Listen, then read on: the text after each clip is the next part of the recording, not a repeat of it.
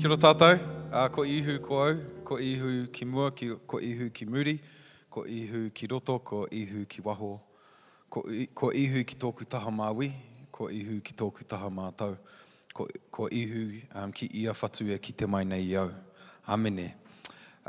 Mihi ana kia koutou katoa, e ngā hau e whā. Tēnei te miharoha kia koutou, ko tai mai tātou ki te whakanui a tō tātou kaihanga. Nō reira, koe rā te kaupapa o tō tātou wā whakamomiti nei. Nō reira, ko wai e tuaki nei. My name is Aaron, I grew up in Palmerston North, so I moved from the only other city in New Zealand that is landlocked in fact, when I was in Palmerston North, Hamilton was considered the most boring, Palmerston North was considered the most boring city in New Zealand, and then when I moved, Hamilton actually got that label. So, you're welcome. In saying that, I love Hamilton. I think about land in far more than entertainment.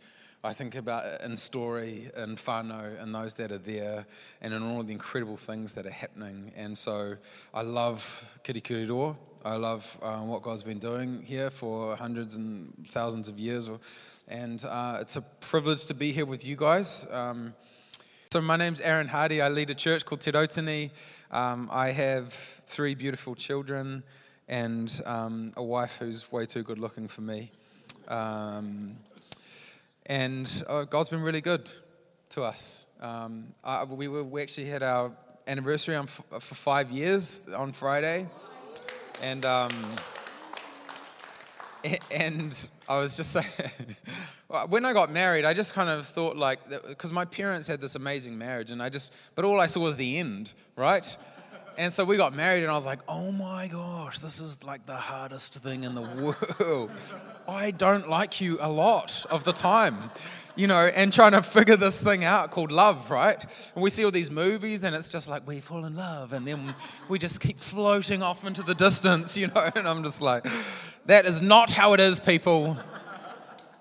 With thousands of dollars worth of counseling later, I can tell you that is not how it is. But I've learned a lot about love as a result of this. Love, not the feeling, but the covenant, right? The sacred, that kawenata tapu, that sacred covenant that you enter into that says, not feeling, not contract, but endless and enduring commitment to what we promised that we would stand for. We have another covenant that's relatively important in God's frame of thinking. That covenant, te tiriti or waitangi, is profoundly important. Another sacred covenant which requires endless commitment, enduring love, and a lot of counseling to figure out how to get through this and how to get to the other end, knowing that we've honored one another. Now, my people, so I'm, according to Ancestry.com, I am 44% Scottish, something like that. And then mixtures of Irish and English and Welsh. And my ancestors were the ones who decided that Scotland would become a nation. They designed the Scottish flag, and we were probably the greatest people on the earth. That's what I read. Can't quite verify it, but that's what I've...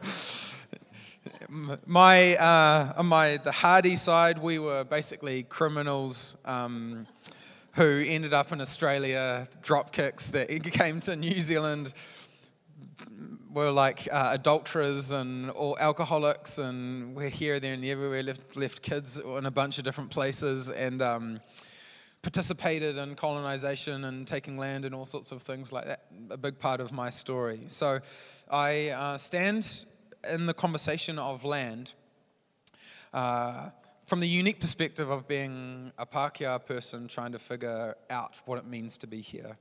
And God's given me a specific place for a season only to tell some of these stories, primarily because I believe that if I was Māori and I said some of the things that I'm about to say, that I would get called an angry Maori, and that I need to get over my stuff, right?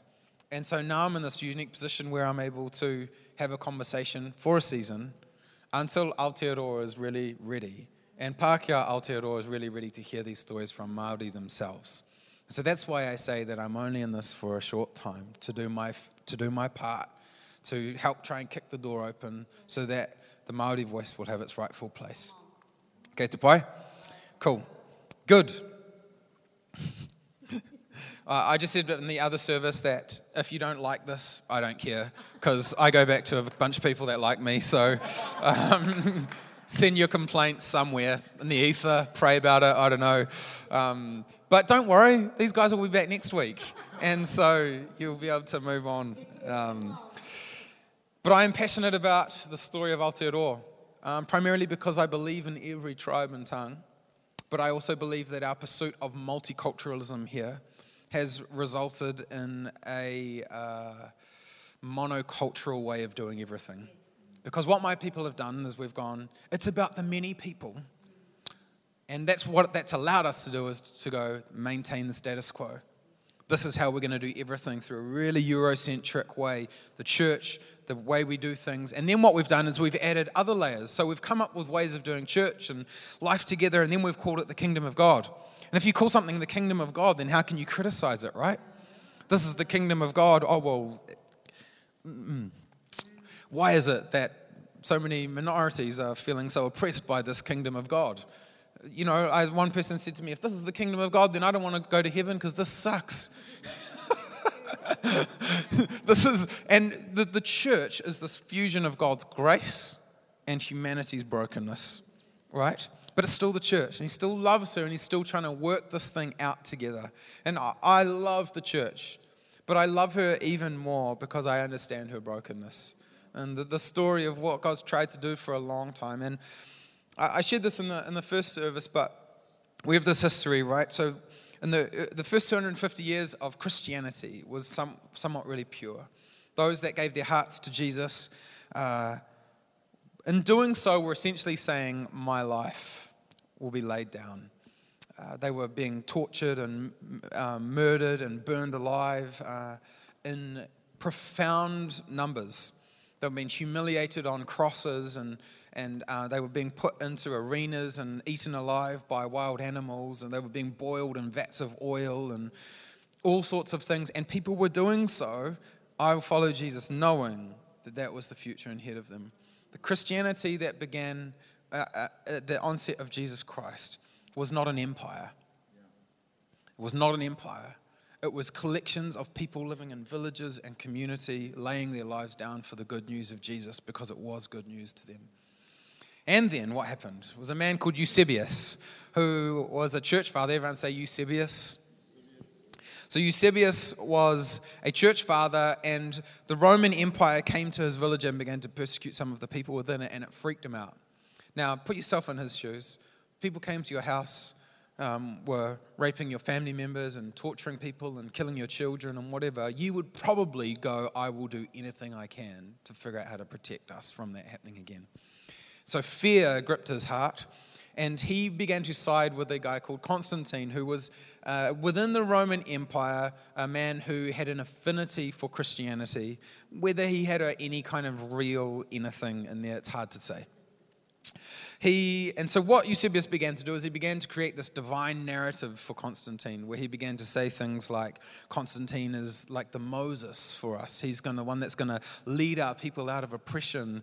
He's going to lead us out of suffering in this Roman Empire, and so that we can be the people of God, and all of these things. So what that did, and this is what the difference between Christianity and Christendom is. Christendom is a Christian empire without Christ, where people take the place of Christ as the divine authority, right? Which is why in America, when it gets to politics, everyone's like, this is the agent of God, this president. No, it's this president. No, it's this president. They're the representative of God. No, they're the representative of God. And I'm like, they're both useless, right? If that's the But what that would do, by calling them divine agents of God, you basically deliver them from any consequences of bad behavior. So everything that they do is in the name of God, and you might not like it, but they're doing God's will. And so what Constantine did is he created an empire out of Christianity. So Christianity came from being the bullied to the bully. And that's when Christianity stopped being Christianity and it became Christendom, right? Christendom is empire, right? Now, important to note that in the midst of this, the church was still becoming beautiful in all these different other ways and places, right? Outside of the empire, the church was still blowing up in all sorts of parts of the world, beautifully and in a pure way as well. Good always rises with evil. Fast forward, right? So that's 500 AD, around that kind of time frame. Fast forward into 1500s, and then we get the Pope of the Catholic Church going to the King of Portugal and of Spain and saying, you must go into the pagan world, into Africa, and take these pagans and as slaves to purify their souls of their evils. So they went into Africa, and that is the beginning of race-based slavery. So race-based slavery was begun from the church, right? Just Selah moment, that pause there. Race-based slavery began from the church. And you go, well, that's the Catholic Church. And it's like, no, it wasn't just the Catholic Church. They opened the doorway, and then it was free for all.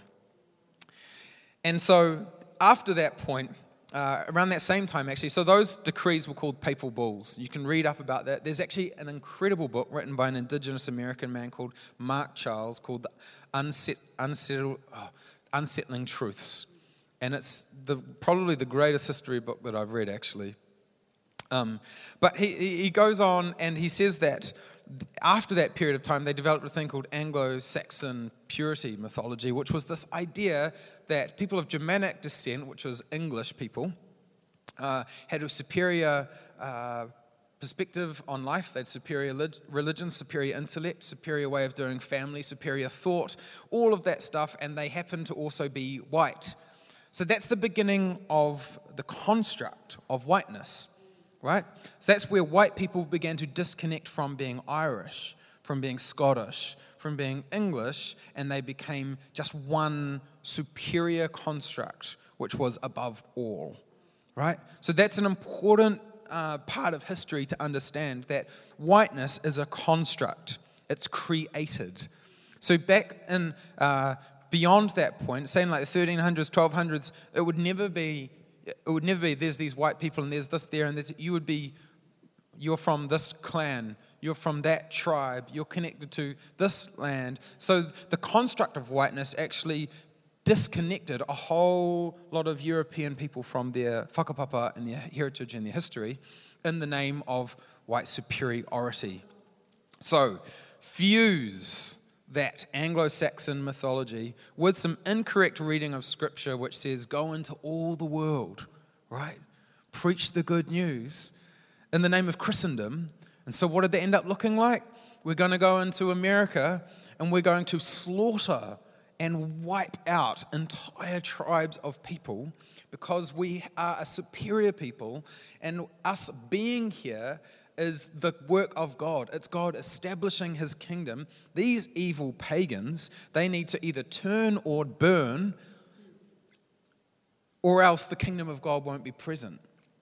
Right? So these evils were being committed, even though they would have been reading in Scripture, love your neighbor as yourself. They had a way of going, that's not my neighbor. That's an evil person with an evil world and an evil worldview, and my responsibility to my God is to kill and destroy and vanquish that. This is the case in point.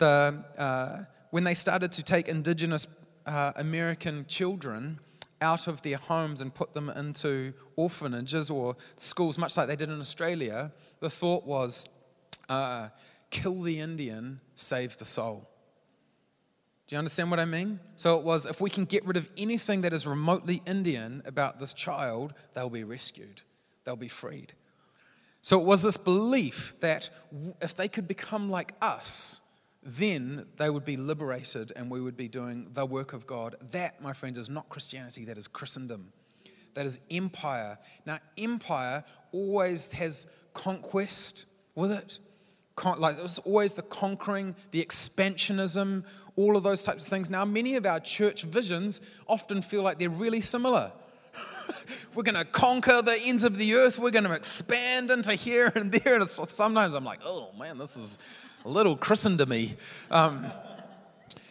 But without history, how can we know these things, right? This is the hard part of our history. Now, like I said, I'm Scottish, so I have no fear or hesitation in sharing these stories. I often don't understand why my people get so defensive. It's kind of like getting annoyed that the sky is blue. It's like it just is what it is. You can't change it. It's just part of our history. And history untold is history that repeats. Now, the reason why all of that is important is because all of that mindset crept its way into Aotearoa as well. We were not free from the influences of that worldview and that imagination. However, the social conscience of England was beginning to change. Okay, does that make sense?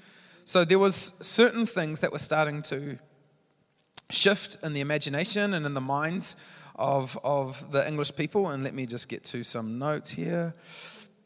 This is what happens when you speak and don't look at your actual notes.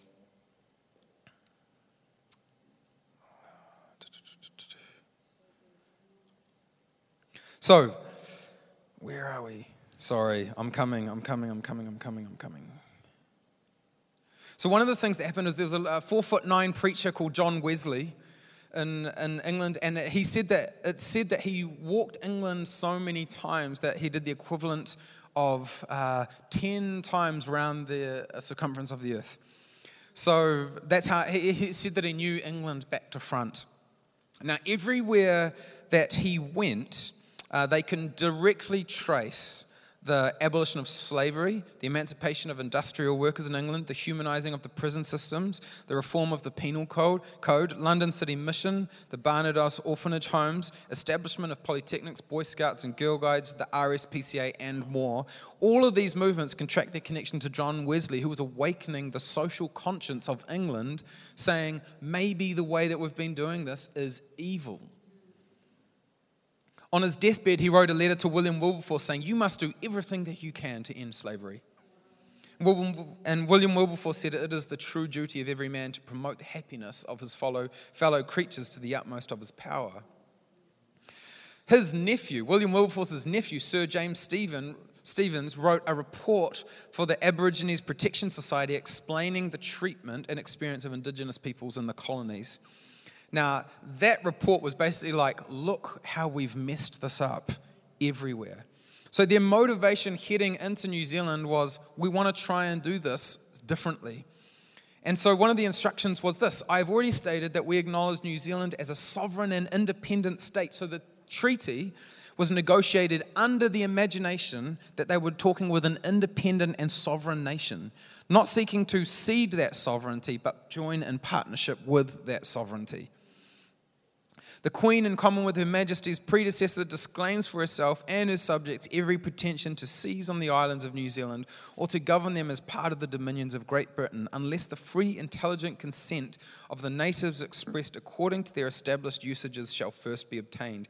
They must not be permitted to enter into any contracts in which they might be ignorant or unintentional authors of injuries to themselves. This type of treaty had never been written throughout the world, ever. There are 700 treaties in the United States of America, and there are probably less than 700 people who know what they are in America. Well, actually, I take that back. Pretty much all of the Indigenous community will know what they are. But the non-Indigenous people will have no concept. Now, we don't honour our treaty well in Aotearoa, but the one thing that we do have is that if you mention Te Tiriti o Waitangi, every New Zealander will know what it is, right? They have some kind of frame of reference, whether it's good or bad. Now in the church, one of the things that I hear the most is like, move on, right? The old is gone, the new has come. I said this before, but those are out of context scriptures. The old is gone and the new has come was Paul talking not about forgetting history, because if we forgot history, then why do we have the Bible, right? It was about him saying, I'm moving on. I'm forgetting the standards, the world that I once had, I'm letting go of my fame and the glory and the status that I had within the Jewish Pharisaical world. I'm moving on from that. Then we have the other scripture that's like, we are neither Jew nor Gentile. And it's the same conversation. That this was not a conversation about eradicating culture. This was about saying to the Jewish people, the promise of God will always be yours, but now it is not just yours, it is all of ours as well. Now we often we use that to go, it's not about culture, it's about Jesus. And I'm like, well, okay, let's move on. Neither slave nor free, neither male nor female. Do we also not believe in gender? That God came to eradicate gender? Was that part of his plan as well? You know what I mean? So we've used these scriptures to create a narrative that has been able to say, this is the way. And if we build all these walls around it, then we won't have to justify it. So Henry Williams, he's in Wellington, and the New Zealand company, before that, had been blown off course into the South Island. He rocks up into the South Island and realizes that in the New Zealand company, which was established as a corporation to make money, basically, had bought the entirety of the South Island. He freaks out, goes to Wellington. Then the New Zealand company rocks up to Wellington and goes, we've bought Wellington. And the iwi's like, what the heck? No, you haven't. Henry Williams then walks from Wellington all the way up north, takes him like 3 months, stopping at different iwi and going, this is what's happening. This is what's happening. So they get to the point of signing Te Tiriti o Waitangi. And Hone Heke says to him, it's not up to us, but up to our fathers. You, the missionaries, you tell us if this is going to be a good thing. And they say, yeah, do it. It's a good thing. From that point on, the violations were rampant. Settlers came in droves, and the missionaries stopped engaging with the Māori world and started to cater to the English European church that was coming through and going, we will now exist for here. And the contextualized, beautiful picture of the gospel that was starting to arrive was halted, and the people were deeply wounded. It was not only did you tell us to sign this, but now all of our land is gone. Now our language is being taken. Now our story is being totally ripped out from underneath of us. Don't you represent Jesus? One of the kaumatua at the signing, he said, if your understanding of Christ is as ours, then this will be a good thing. Profound, right? Basically, we understand who Jesus is. If you do, then this should be right. And you can imagine the level of pain and disappointment, right? You introduce us to this God who you don't honor in your actions and your way of being and your way of doing life. And so then all this land goes, and you know what I've heard from so many Christians, we just need to move on. We just, that flipping treaty, who cares about it? And I'm like, oh man, just foolishness. Land is primarily part of the biblical narrative. In fact, Old Testament theologian Walter Brueggemann, he says, we can no longer just talk about God and his people. We must talk about God, his people, and land as the primary narratives, right? God was always trying to get Israel to a promised land. Why? It was just because they grew some nice oranges there? No, he gave them promises that went with them wherever they went, but there were specific promises that would never be realized until their feet were on that soil. Those promises get actualized in that standing place, which is why when I'm talking to Tamiaho, who is this land, this soil here, I'm not just talking to a friend or a leader or a voice or a māngai for Waikato. I'm talking to a promise. Someone who is, as long as his feet are here, he's connected to a promise of God that's unfolding. And this is one of the things that when we talk about land confiscation, we go, this is just the way that life is. You disconnect people from land, you disconnect them from promise. You disconnect people from promise, you disconnect them from hope. You disconnect people from hope. Hope deferred makes the heart sick. Move on. We have in Waikato stories, Rangi Awhia, like the food basket of this whole, of really the North Island. During the wars, the Rangirehe Wars and all of that, right towards the end, the the Crown sort of diverted the plans and headed to Rangiaowhia, a place where, a huge place with men, women, kaumatua, children, primarily the old and the young. And a missionary was seen riding on a horse, whether it was his intent or whether it was just foolishness. That is still what happened. Riding on the horse beside the settler army that comes through. And what do? They shoot these people. They burn the church. They burn people alive.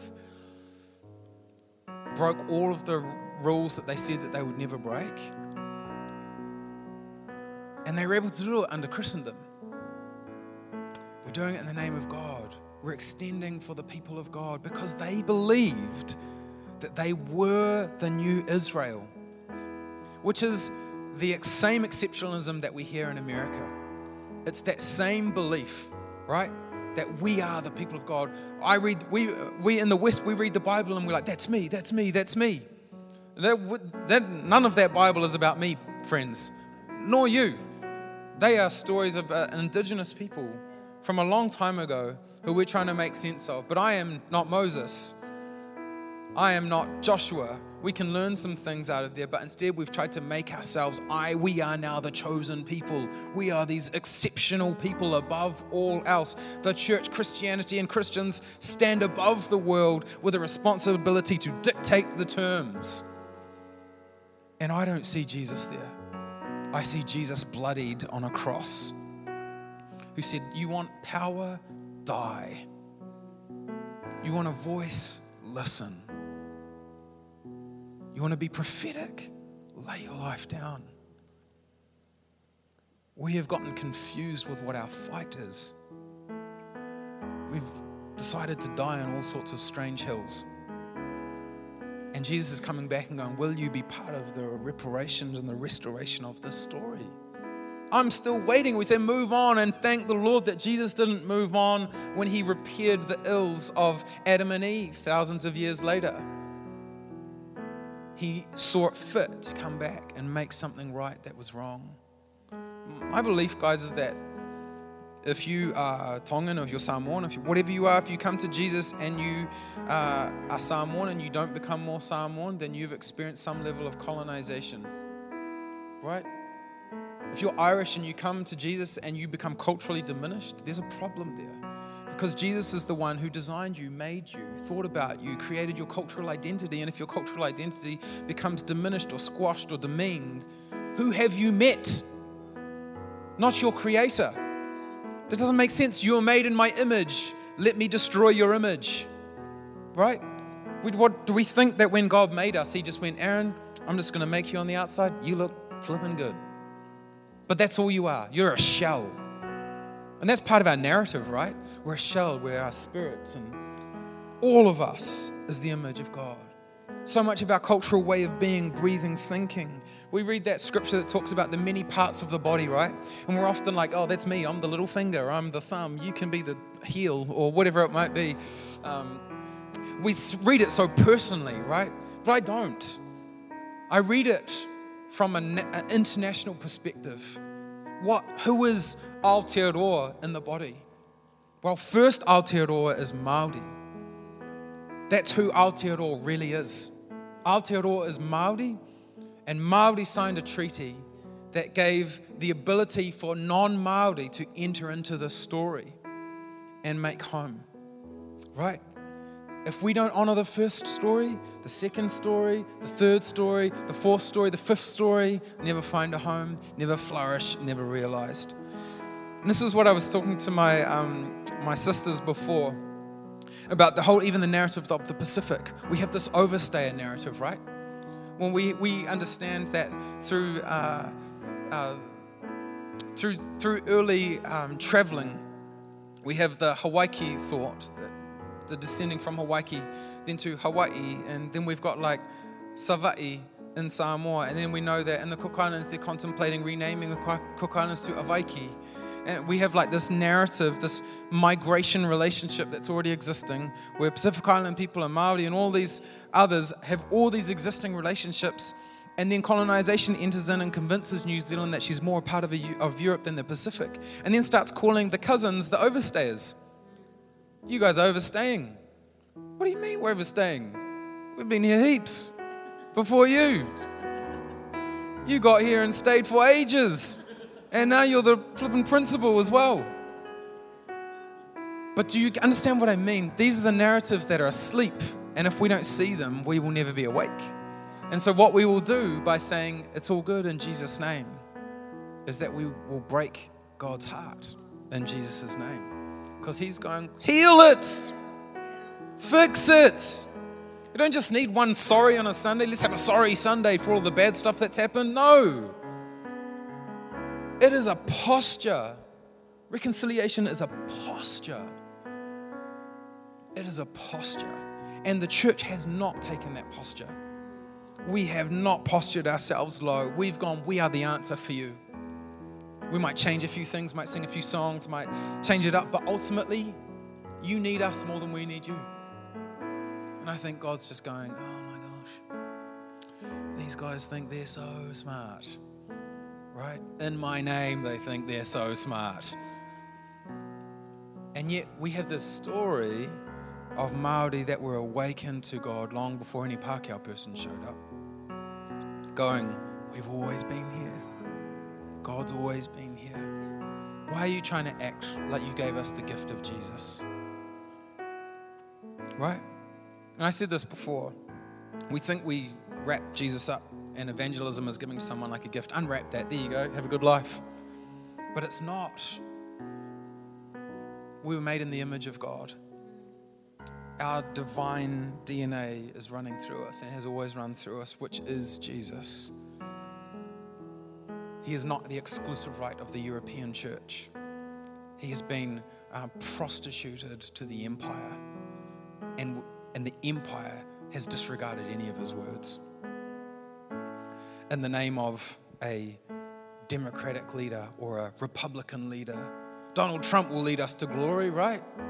Or will it be Jacinda? Or will it be the National Party? Or will it be this? And oh no, but it's what we need is this pastor. If this pastor stands up, or what about that pastor? That pastor stands up. We're still looking for Constantine. We're still looking for a king. King David, king this, king that. If we just have some earthly leader, they'll be able to stand up and then everything will be great. We'll call them divine, and even when they completely mess up and destroy people's lives, we will say glory to God. We've been given an invitation to be truthful storytellers so that we are participants in the truth that sets people free. And my belief is that the moment that we're in is as significant as the civil war, the civil rights situation in America, when the church, the white church, had to figure out would they stand on the side of justice for black people? Would they, which way? And the vast majority of the white church did not. They stood for the status quo of segregation, slavery, the brokenness of the rights. You know that in the Constitution, the American Constitution, the only person that's actually noted in there is white landowning men. The American Constitution that they read out often in churches on a Sunday. You read further along, it calls indigenous people and black people savages and half human. It also doesn't mention any woman. These things that have been placed up, not noted, not talked about, these narratives, right, of our exceptionalism, and God is saying, you are exceptionally beautiful, but you are more important than anyone else. And I'm trying to work this thing out, this reconciliation narrative between us. I believe, whether it's 10 people or 5 people or 1 million people, that these conversations must happen. We must be bold in them. And I was talking to these guys before that by 2050, there'll be 1 million Māori in New Zealand, that the vast majority of the church will be Pacific Islander, and the fastest growing population in New Zealand will be Pacific Islander and Asian. So over 50% of New Zealand will be not white. So there's a demographic shift that's happening quickly. And we need every tribe and every tongue to know context, location, and narrative so that the Māori story doesn't slide further and further and further and further and further down. So where are we in the midst of this, and what is our responsibility? Well, you know what? That's not my job to figure out for you. That's on you. And this is the thing, when we come to church on a Sunday, we often want to feel good, we want a dopamine hit, we want to be told that we're loved, and that's great. We are loved and we are important and we do matter, but we're also a little bit munted, and we need challenge in our life to remind us that our brokenness, God wants to fix, right? He's keen on not letting you stay stupid, right?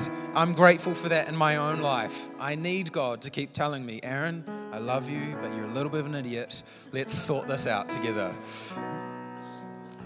We have narratives that we've inherited and received, we've done nothing about, but now we have the opportunity to do something about. And this ship is sailing with or without you. And so will you be on that sailboat or will you not? And that's the great challenge.